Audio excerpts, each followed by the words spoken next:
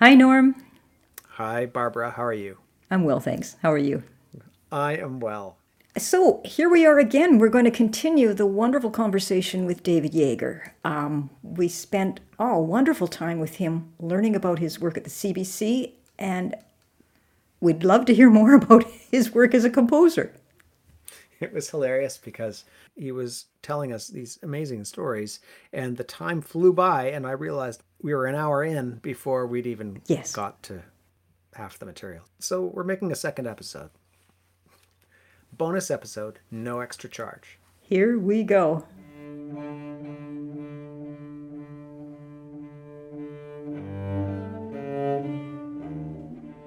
You are listening to New Musings on New Music, where Norm Adams and Barbara Pritchard converse with guests from the world of contemporary art music. We are exploring some of the fascinating ideas found there and trying to demystify the wild and wonderful music.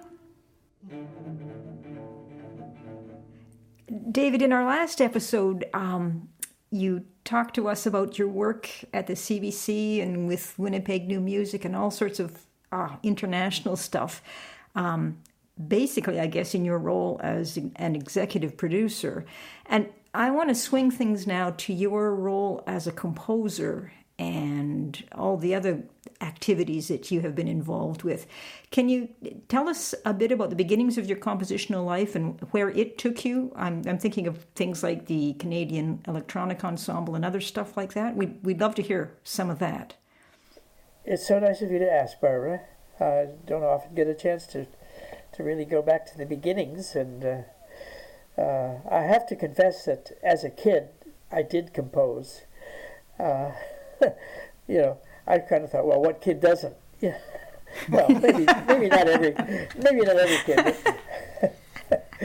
But, the funny thing was, I'll go back to my high school days because I had studied piano as a kid, and then I took an interest in the organ as a teenager, and in high school I got good enough on the organ that occasionally the local church organist, when he wanted to take a few weeks off, he would ask me, could I take Sunday for him, and so I would, and being a kid in his teens and being kind of lazy, sometimes I just, rather than learn a new piece, I just thought, oh, I'll just make something up.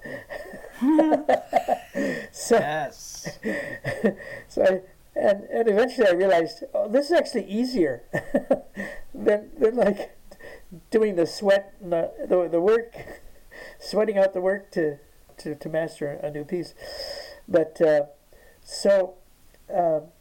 the time I was in university, I had a drawer full of scribbles, things that I had written. I had once written a chorale prelude on the tune "Hey, Mr. Tambourine Man." It certainly dates me, Nice.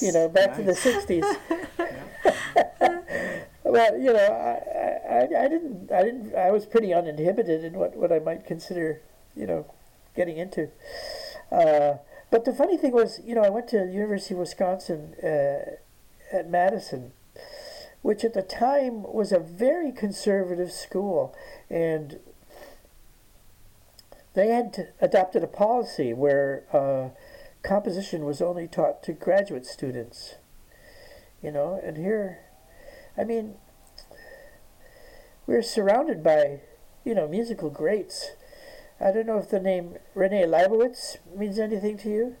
He was a colleague of Schoenberg, a composer as well, but also a conductor. Rudolf Kolisch, the violist, the founder of the Alban Berg String Quartet. Kolisch was on faculty at Madison, and he invited Leibowitz to come and be in residence. I remember as I think a freshman or a sophomore, singing in the concert choir, University of Wisconsin, and singing Friede auf Erden of Schoenberg, conducted by Rene Leibowitz. That was that was something. but still, I mean, they wouldn't teach undergraduates composition. So, and at the same time, I'd actually been a kind of a science junkie in high school, and entered science fairs, and I was a kind of a gear nut, and so I got interested in electronic music, and the thing was, in Wisconsin, one of the great parts of that culture was that they got into public radio very early in the game, in the 1930s. And I heard John Cage as a kid. I heard John Cage interviewed, and this was a big deal. This kind of was an inspiration for me to dig deep inside in the back reaches of my consciousness and find my own personal creativity.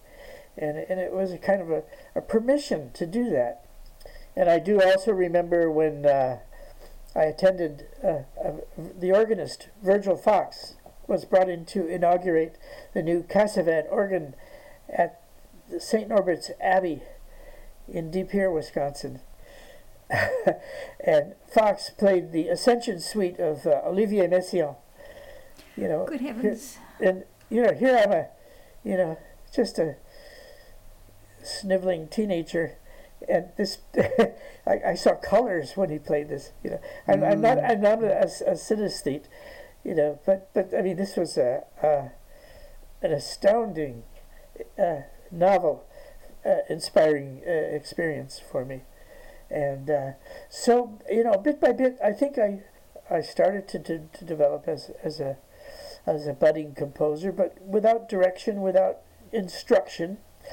And so, when I became a Woodrow Wilson Fellow at the end of my undergraduate career, and was invited to the University of Toronto, I saw the chance to work in what was then already a world famous electronic music studio.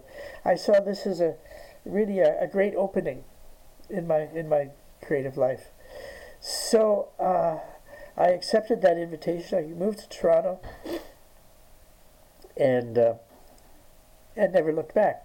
Stayed here, loving it. Actually, my Anglophile, my Anglo-American mother did equip me, and sort of through family ties, I did have this kind of English American quality. I thought coming to Toronto was a pretty good place. It was a natural fit. A really good fit. Yeah, it was a big city. It was culturally diverse, but safe. These are what the things people always say about the Toronto of the 70s. I mean, this is all about to change, but and to become much more interesting. I arrived here, and I was ready to let my creative juices, flow. And so between hanging out in the electronic music studio and having my composition classes with John Weinswag, and meeting other composers like Harry Summers, Harry Friedman, Norma Beecroft, Barbara Pentland, Oscar Morowitz, John Beckwith, a long list of composers I just started hanging out with, and I was loving it. This was well, as they say, sitting in the catbird seat, an old baseball expression. But of course, hanging out in the studio, I met my colleagues, who Jim Montgomery, Larry Lake, and David Grimes, and the collegiality of being together and working in a shared facility like the studio. It was inevitable that we would eventually say, well, we got to take this stuff on stage. We got to we got to figure out a way to make electronic music live, because of course, as budding artists ourselves, we all had performance dimensions to our backgrounds. And the funny thing is that the Canadian Electronic Ensemble was a concept that we came up with just by associating ourselves together in the studio, but and wanting to play live. But the truth of the matter was, we all were brass players. Larry Lake and I both played trumpet.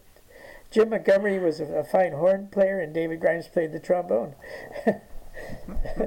So, I mean, that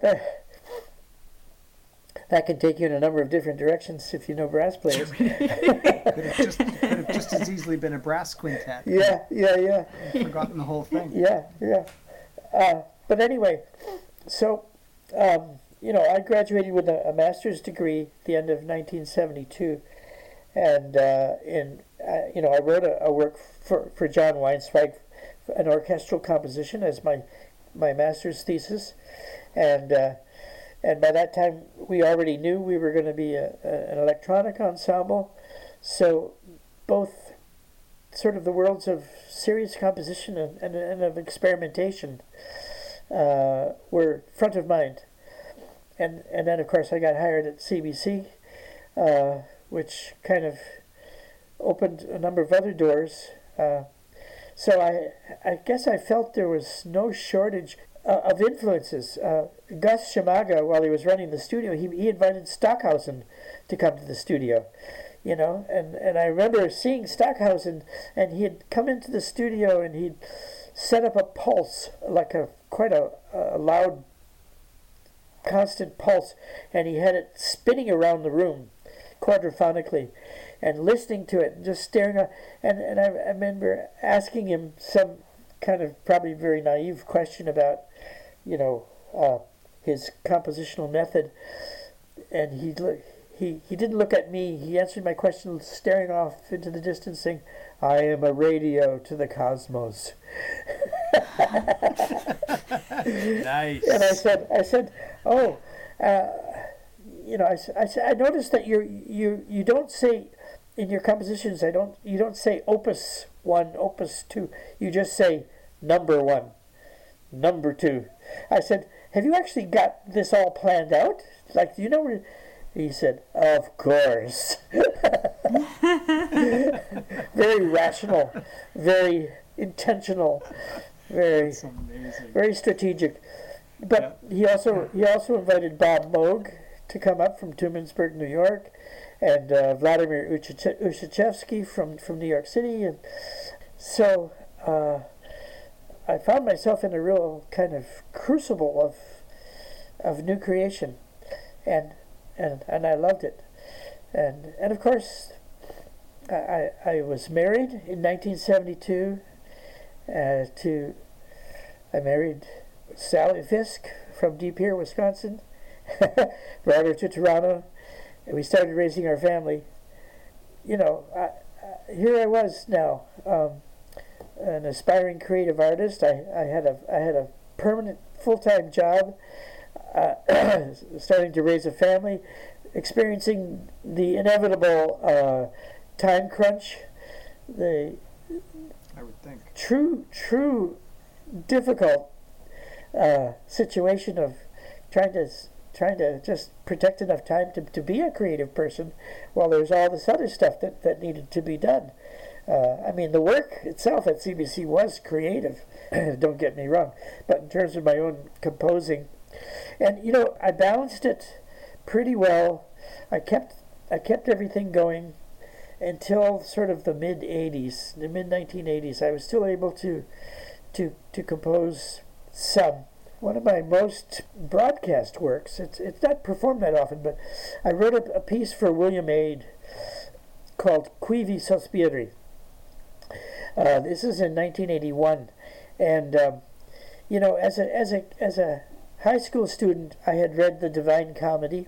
Where in those days, that's what you did in high school literature, and I was struck by one canto in the whole huge poem. in the very first book, Inferno, Canto 3. I don't know, I can't expect that people would just know what this was, but in the third canto of Inferno, Virgil, the guide, and Dante, the author, they enter the gates of hell. So in this third canto, they enter the pitch black, complete darkness. And I just happened to notice, it's the only moment in this entire enormous poem when Dante uses absolutely no visual imagery. It's all sonic. He talks about the sighs of thousands of souls, lost souls, sighing, quivi sospiri. And I thought, what a great opportunity for a composer, to put that into a sonic poem. And I knew I was writing for William Aid, who is of course a great interpreter of romantic repertoire. Chopin and Liszt and Schumann, and I thought, okay, for him I have to harness this great technique that he has, and so I wrote a very bravura, virtuoso piano part, and accompanied by synthesizers. So in that period of time, 1981, the polyphonic synthesizers were just starting to get designed. We were still performing with basically monophonic instruments. I mean, mind you, that single note you pressed might be extremely complex, with ring modulation and filter sweeps and pulse modulation and all sorts of processing of the sound, but still basically one note at a time. So in my score, I scored for 4 synthesizers and piano. So it's like basically piano and quartet, but with the electronic voices rather than actual notes. So we gave the premiere of Quivi Sospiri at the Heliconian Hall in the Yorkville neighborhood of Toronto. And this is a piece that we then took on tour, and Karen Kieser learned it. She, by being Larry Lake's wife, Karen often came along on the tours. In 1985, we were invited to the Holland Festival, and Monica Gaylord was our pianist. And eventually, Christina Petroska-Quilico got a hold of the piece and was very, very intrigued by it. And it is with Christina that I made the first recording of Quivi Sospiri, which by that time, by the way, let's see, this was in 1992. We were celebrating our 20th anniversary by recording our first CD as the Canadian Electronic Ensemble. CD was called Catbird Seat, which is right. Named for a piece of collective composition that we'd all come up with together. But in this album, we each had our individual pieces as well as our collective composition. So the first recording of Quivi Sospiri was, by that time I had programmed the whole score under sequence in a computer, and so I was able to do it as a duo with Christina playing with me on the computer. God love her. I mean, she played this piece so brilliantly. She really got caught up in the whole atmosphere of the piece. Her interpretation was everything I could have ever wished for in what resulted from those notes that I had written down. And she's actually released this piece 3 different times. There was that 1992 production. Then she did it again. Actually, so when digital music kind of took over the electronic field, I then programmed the whole thing with different digital voices. So we had a second version, and which she released on a Center Discs recording it was a 2-album set. What was it called? Other Worlds, where she'd done some, on one disc, it's more kind of classically based contemporary works, and on the second disc, electronic inspired pieces. And so, and then she's just released it again a third time on the Navona label, which is actually the first time in my life that I've had my music appearing on an American record label. So, with the Canadian Electronic Ensemble, here we had a vehicle. We were giving concerts. We were able to get Arts Council support. We were able to hire musicians, write for them. This became a kind of a cauldron of creativity for all of us. We all, responded by composing our own works. And as I said earlier, I was still working full-time at CBC. And so all of this creative activity was done by dint of, basically stolen moments. Just time I found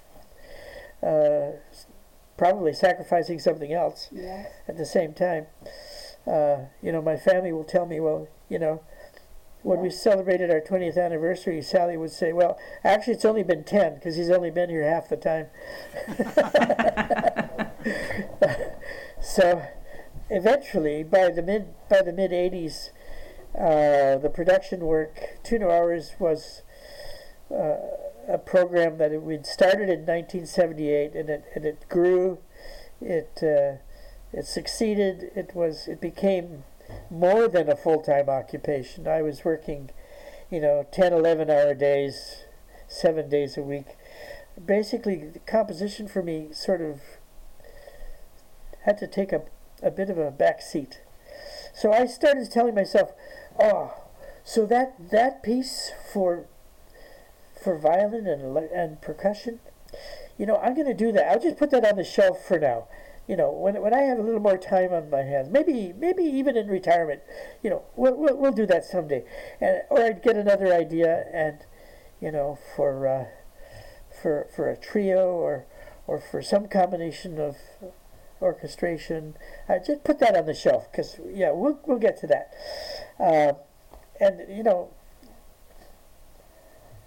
You never know how true that became, because actually I pretty much stopped composing.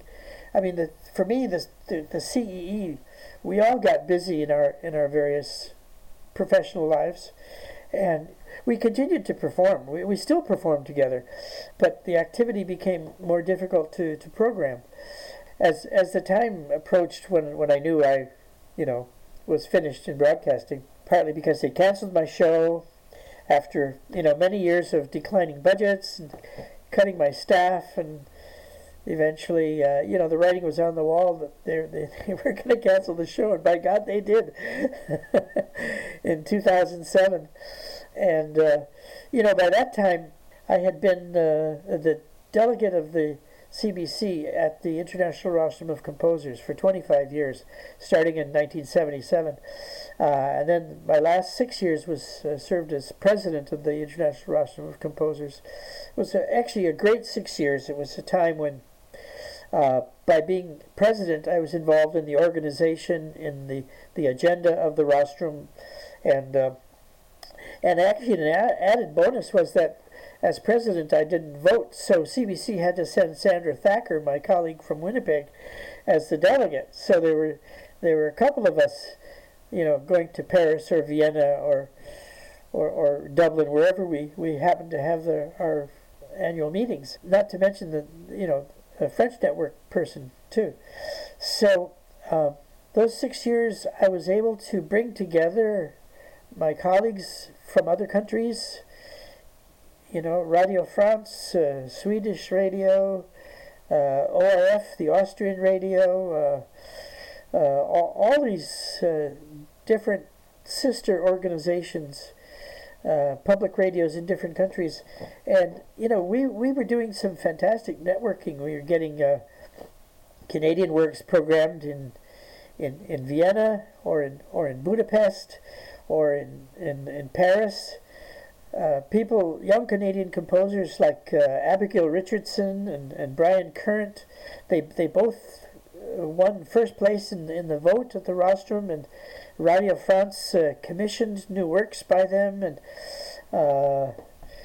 we were very, very close to reaching a point where the network of exchanges and kind of strategic programming alliances were being made, such that Canadian music was coming much closer to being on the front page, as it were. This is when they decided to cancel 2 New Hours, and they not only canceled 2 New Hours, we also withdrew from the rostrum. They started. Senior management at CBC. They started selling off our production resources and getting rid of the people we needed to make original production. I could see the writing was on the wall. I was going to have my next chapter coming up pretty soon. So in 2012, I have informed the radio music department that this was going to be my last year. Of course, when you make that kind of life decision, major life decision, well, you deal with a lot of memories. You deal with thoughts coming to the surface that you'd stored back on those things you'd shelved.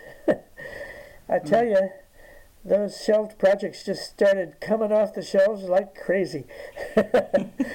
So I started composing like there was no end to it, and still isn't. In the last 10 years since retirement, I've written, I've probably written over 100 works.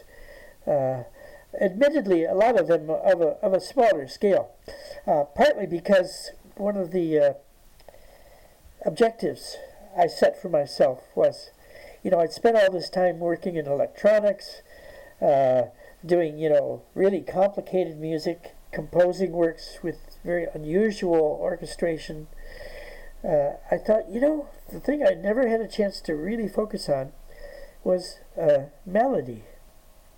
I mean, the simplest of things in music, melody, rhythm, harmony. I chose melody, and I decided, well, this was something that I just had kind of ignored. I mean, I'd written, I had had to write melody in the past. I knew what it was all about, but I'd actually never really focused on what makes it tick, what makes it good, what makes it work. So I started my first inspiration was I wanted to write a piece for solo cello, Norm. The cello was talking to me, and I just thought, that's a beautiful instrument. There's so many resources, so many things you could do with the cello, almost too many. And actually, that was a problem. I started this piece about 3 different times, and ran up against a wall. And then the penny dropped. I started, my wife and I are art collectors, and I've always really loved hanging out with painters and loved going to galleries, and I'm very fond of visual art.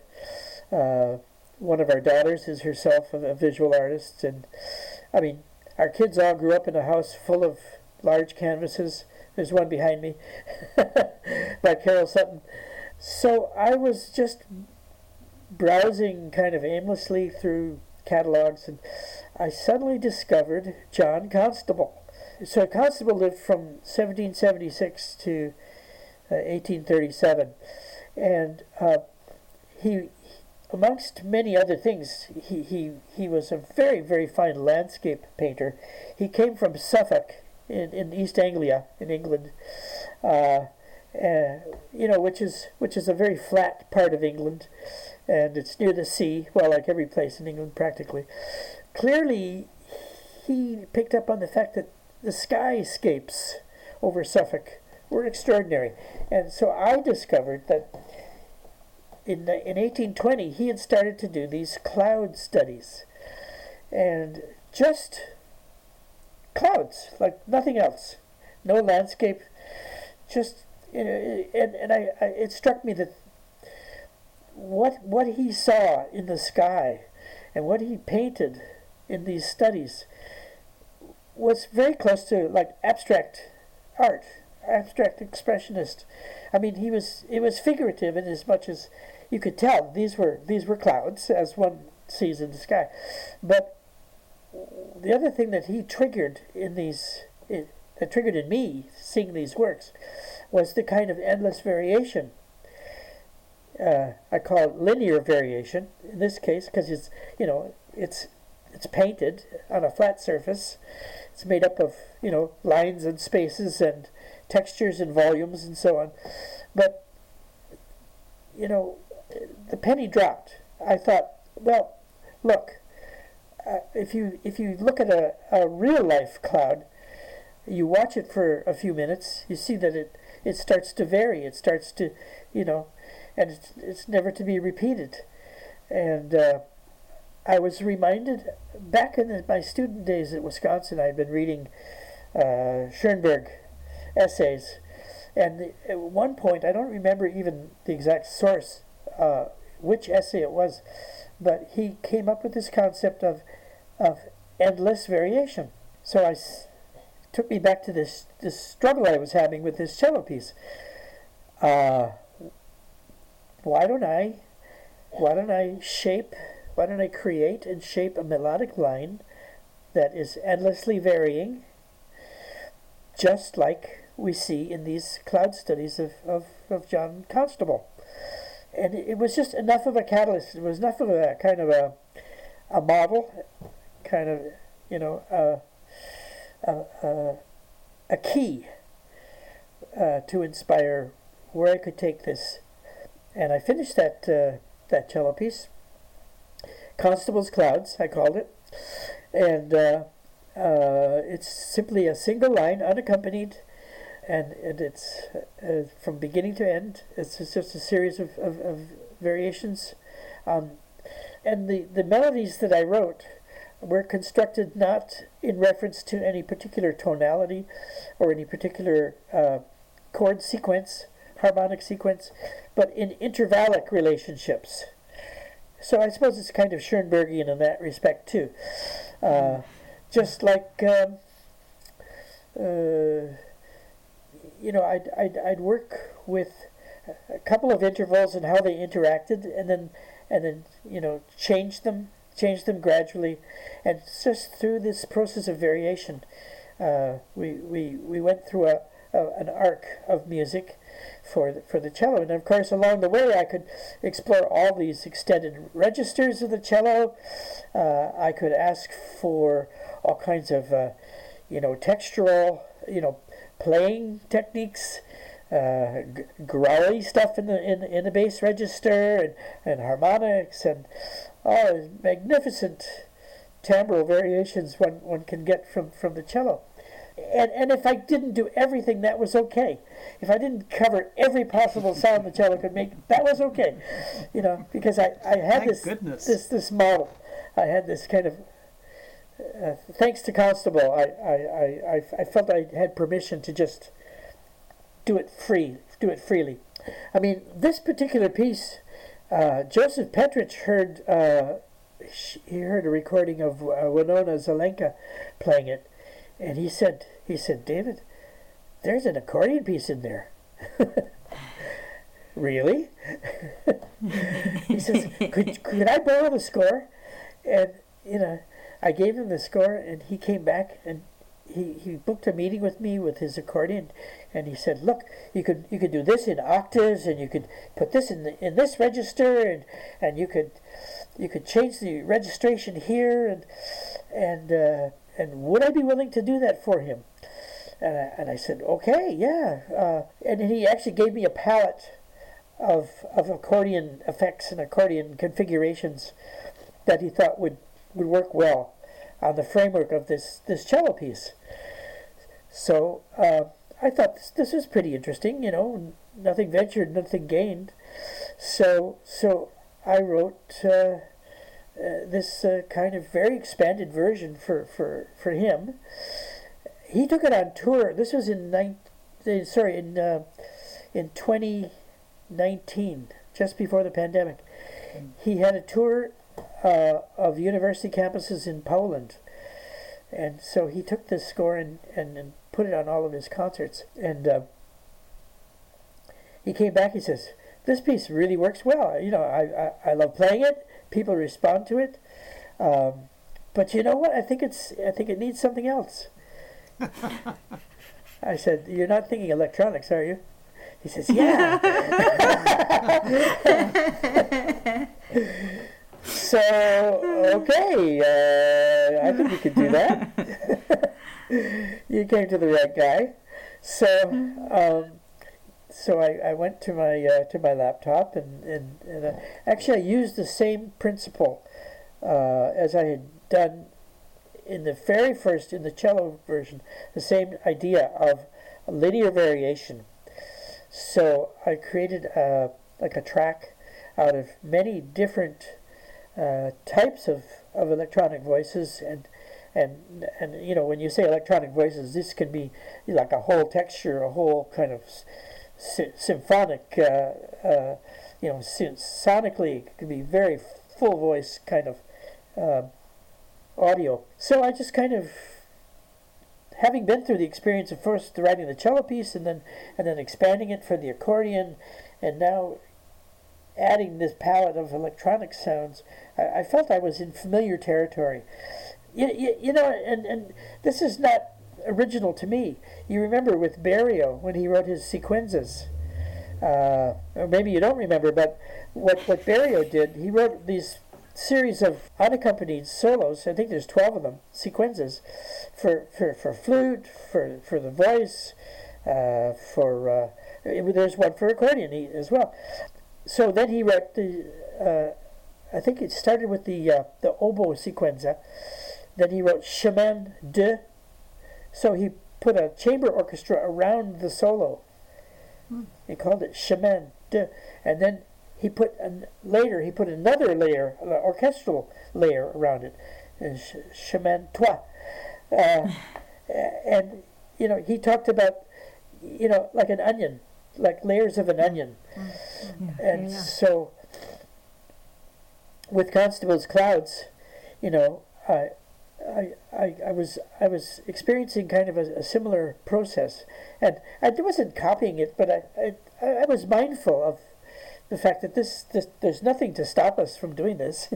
There's no no sacred ground we're treading on here.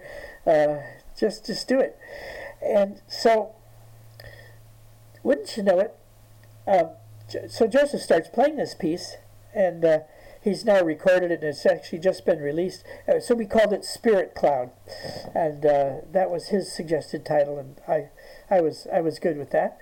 Sounded, it's a spirited piece. It came out of enthusiasm from the performer who had heard something, it triggered a reaction, and opening up the window of possibility. And so Spirit Cloud. But wouldn't you know it, it happened again. A young violist, Elizabeth Reed, had heard both pieces, the cello piece and the accordion piece, and she wondered whether, couldn't there be one for viola? So I transcribed the cello original, as often happens with viola. They get a lot of their repertoire from cello. Same strings? Yeah, same strings. And then I borrowed from the track from the accordion. And so I gave her the score and I gave her the track, and she started playing with it. And then she said, well, it would be really good if, there are certain very striking effects in the electronic part. Like, couldn't that be coordinated with this particular gesture, in bar 95, or wherever. And so I started layering more on it and positioning, intentionally positioning specific effects. Because in the accordion version, there's no it's a very free-form thing. The two parts, much like in the Schoenberg duo for violin and piano, they're independent. They're two separate pieces overlaid. So in the accordion version, it's an overlay. And besides going with Joseph on that particular adventure of expanding a pre-existing piece, he also asked for, and I gave him permission to improvise. So at certain points along the arc of the piece, he opens it up, and Liz was intrigued by this too. Can I improvise? Sure. And so bit by bit, I started layering more electronics, basically responding to her reactions. It was like, a feedback loop. She liked this, I gave her that. I like this, we talked about it, So now we have a viola piece, and it's called Constable in the Spirit of the Clouds. So, which is also being released on Redshift.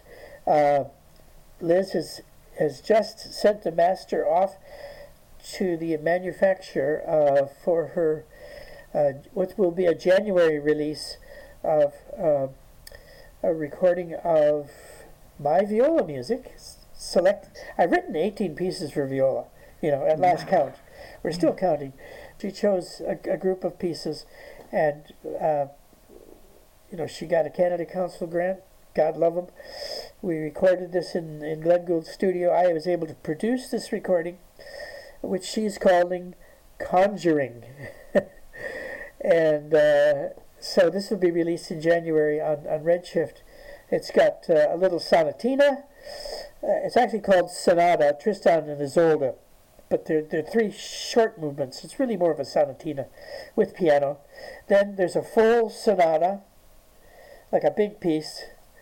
There's a group of 6 miniatures for unaccompanied viola based on the poetry of David Cameron. And I'm going to get to that. This is my transition to the next. You're segueing, I can tell. I am segueing. But then she also has these 3 electronic pieces, including Favor, which I had written for Rivka Golani back in 1980, and which was a piece that brought Liz to me in the first place. She had gotten a hold of Rivka's recording on center discs, and it had been kind of an important touchstone for her. Liz, like many other violists, they hear that old funny old piece, and it touches them, and they want to do it. It's something about that piece. It's intangible. I can't quite put my finger on it, but a lot of violists feel that it's like a watershed that has to be breached. So she's recorded her version of Favor, and then there's a subsequent piece I wrote for Rivka Golani called Saraband, because Rivka finally got tired.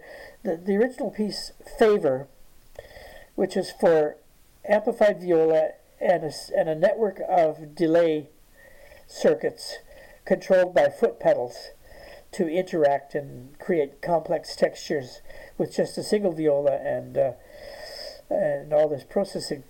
So even though this is my most performed piece, really, in spite of this complicated network of gear that you have to set up to make it, Rivka finally got tired of having to do all this setup. She said, couldn't you just give me a version with tape? A track I can play against? And I said, well, Rivka, it's just not the same piece if it's that. So yes. I said, but what I will do is I will use the same elements in a new piece. And I wrote Saraband. And it starts with an unaccompanied, literally a saraband, a piece in triple meter with a strong second beat based on the traditional Spanish dance, the saraband, back from the Baroque period, maybe the Renaissance, I don't know, but traditional dance. And so I used the material from Favor and kind of started writing this saraband, and bit by bit, as the piece, over the course of the piece, favor the original source starts to penetrate, starts to evidence and emerge within this, such that when we get to the ending of the piece, which is this kind of very dramatic accelerando and crescendo, with the viola going just 100 miles an hour, and the electronics kind of getting stronger and building. So they both pieces actually end the same way. They're kind of like, I guess you could consider them to be like a pair, a diptych, as it were. Mm-hmm. So this is Liz's record.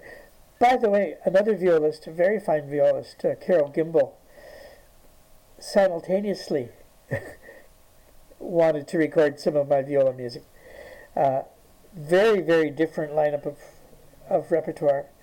I mean, if you got a pool of 18 pieces, you got a lot to play with there. So she too is releasing on Navona Records. This will come a little bit later, but a collection of acoustic, entirely acoustic pieces. I wrote another sonata for her. Also, a two-part piece called Lament and Defiance. She also plays the 6 miniatures, as Liz does, the 6 miniatures on poetry by David Cameron. Then there are 3 songs for mezzo, viola, and piano, based on poetry of, wait for it, Carol Gimbel. Surprise! Nice. In my work with Carol, I stumbled across. Actually, I think she very kind of privately. This was her private secret, that she writes poetry, and as we got to know one another better, she revealed that here are some things that might work as songs. And I started singing these songs, and then she said, "Could there be viola?" And so these little trios, there's 3 of them, and with sung by mezzo soprano Marina Koplanskaya, I think is her name. She has sung at the Met. She's a fabulous mezzo. So this recording is coming out as well. The common element here is poetry. All right, so going back to this idea that I had to work on my melodic skills, it was all well and good that I could be so clever as to use like a graphic phenomenon, like painting and drawing, as a catalyst for melody. But eventually you're gonna figure out that, well, if you're writing melody, someone's gonna want to sing it. They're gonna need some words. They could do vocalese for sure, but you're probably gonna get some inspiration from those words if you find some good ones, some words worth singing.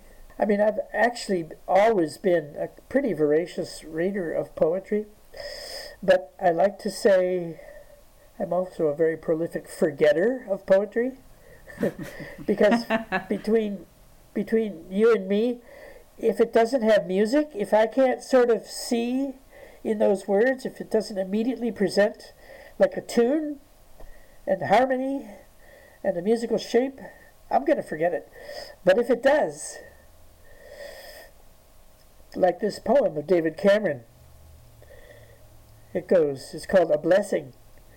And I know this poem by memory because I've been over it so many times. It's a short poem. I call a blessing down on your head.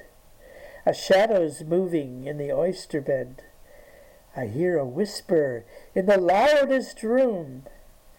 I see an angel perched on my tomb. Angel, oh angel, put down your pen. Have I loved enough? Will I see her again? I mean, you can't ignore the fact that this strong, irresistible melody is held captive by those words. So I saw it as my noble responsibility to release the melody from David's words. So I was very lucky. I had been introduced to David Cameron by our mutual friend Sean Haldane. I'll back up a little bit. The backstory is a fun one because Sean Haldane, who by day is a neuropsychiatrist and has a medical degree and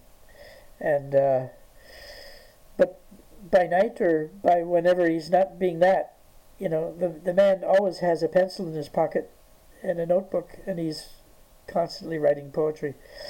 I met Christina I heard her singing Handel at the Arts and Letters Club in Toronto.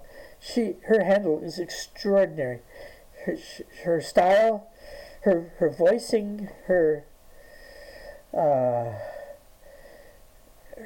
interpretation of the character in Handel's opera is magical. Christina Haldane. Christina Haldane. Christina. Yes, she sometimes goes by with her middle name, Christine Raphael Haldane, and daughter of Sean Haldane. When I heard her singing this Handel program, I said to her, "I've never heard Handel sung so beautifully." And she said, "Oh, well, if you want to hear something else, come to the Faculty of Music next week. I'm singing Gubaidulina." And I did, and she was singing this unaccompanied solo by Sofia Gubaidulina, and she had completely refit her voice to the scale of Gubaidulina from Handel, being Handel, magnificently so, and in the Russian, it was a scaled down, lean, agonizing voice filled with pathos.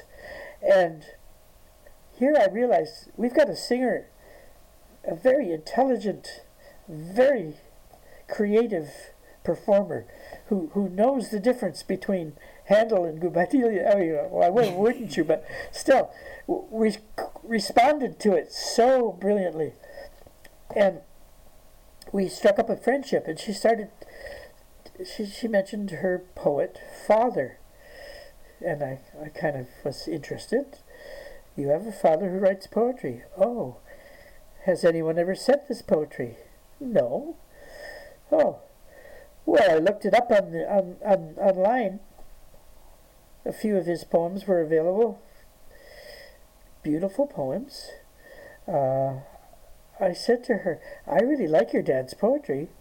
You think he would mind if I wanted to ask for permission to set some of these?" She said, "Well, I'm doing a French program, and he's coming to hear it. I'm going to be back at the Arts and Letters Club. Why don't you come, and we'll see that you meet." Well, that was easy because I went that day, and I went to the bar at the Arts and Letters Club, and I could tell this gentleman holding a pint of ale and speaking, intoning his British sounding voice. I said, and looking as he looked, I said, "You wouldn't be Sean Haldane, would you?" He said, "I am." I just told the whole story, from Handel to Gubaidulina, and actually, what we were about to discover as she sang her French program, of Mélodie, she had recast her voice yet again. That kind of closed sound that they make in melody in French repertoire, not always open, just very intimate and contained. I just can't say enough about Christina's skills and talents as a vocal performer. She's a wonderful, wonderful artist. But I said on that occasion, I said to Sean, "Well, you don't know me from the next guy. You've never heard a note of my music. Why don't I do this? Why don't I just choose one of your shorter poems, and I'll just write you a sample setting. I'll send it to you. You tell me, is it terrible? How do you like it? What? So this was in, I think, November of 2017. I had the piece. I chose a little poem. It's, I think, 7 or 8 lines. It was called Weltschmerz. Pain of the world. And and it starts with pain of the world, Weltschmerz. So, yeah, there's a clear melody there, absolutely, and it's a big register spread, and it'll be virtuoso singing from the very first phrase. So I sent him this setting. He loved it. This was in December of 2017. By February the following year, he was sending me poems saying, please set this. So here started a really beautiful relationship, a friendship, and I eventually produced a cycle of 6 unaccompanied songs for Christina, which she recorded on her debut album. Nice. But then Sean introduced me to his friend David Cameron, a Scottish poet living in Northern Ireland, and brought me his book of collected poems. And I got to tell you, things clicked with Sean. Things really clicked with David. I've probably set between 30 and 40 of David's poems now, and we have projects ongoing.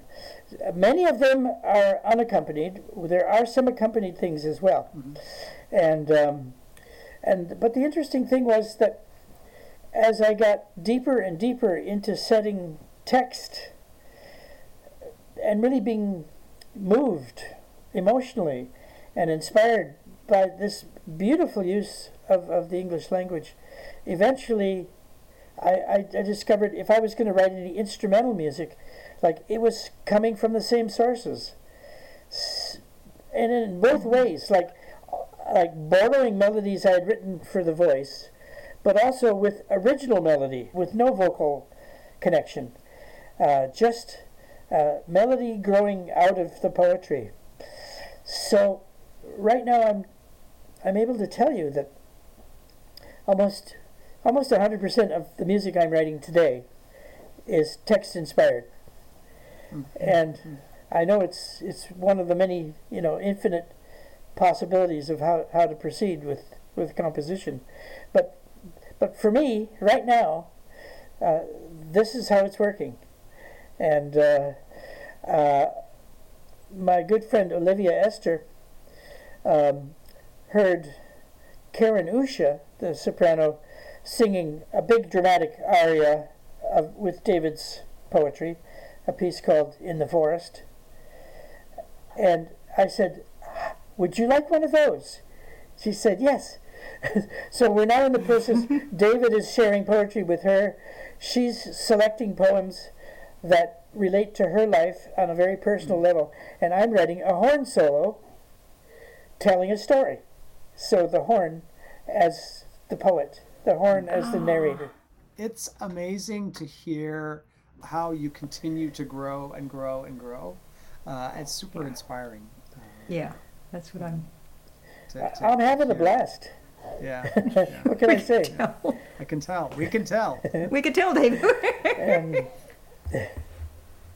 And the upside of this is that when I'm really lucky, I've created enough repertoire for an album, and the artist comes to me and says, I'd really like to record this. Would you mind producing it for me? Yes, your in-house production team. So perfect. We have some fun that way too. Yeah, sure. David, thank you so much for your time today and for sharing your multiple stories of your amazing multiple lives with us. It has been a pure pleasure. Thank you for asking. Thank you for inviting me in. It's been fun to talk. We can't wait to hear more of your music, more of your new music. Thank you. Thanks so much. Thanks so much, David. So good to see you. You've been listening to New Musings on New Music. Check our podcast website for links to music and more information about our guests and conversations. Don't forget to subscribe to stay up to date on new episodes and podcast news. Suddenly Listen acknowledges the support of Arts Nova Scotia and the Canadian Music Centre in the production of this podcast. Thanks for listening.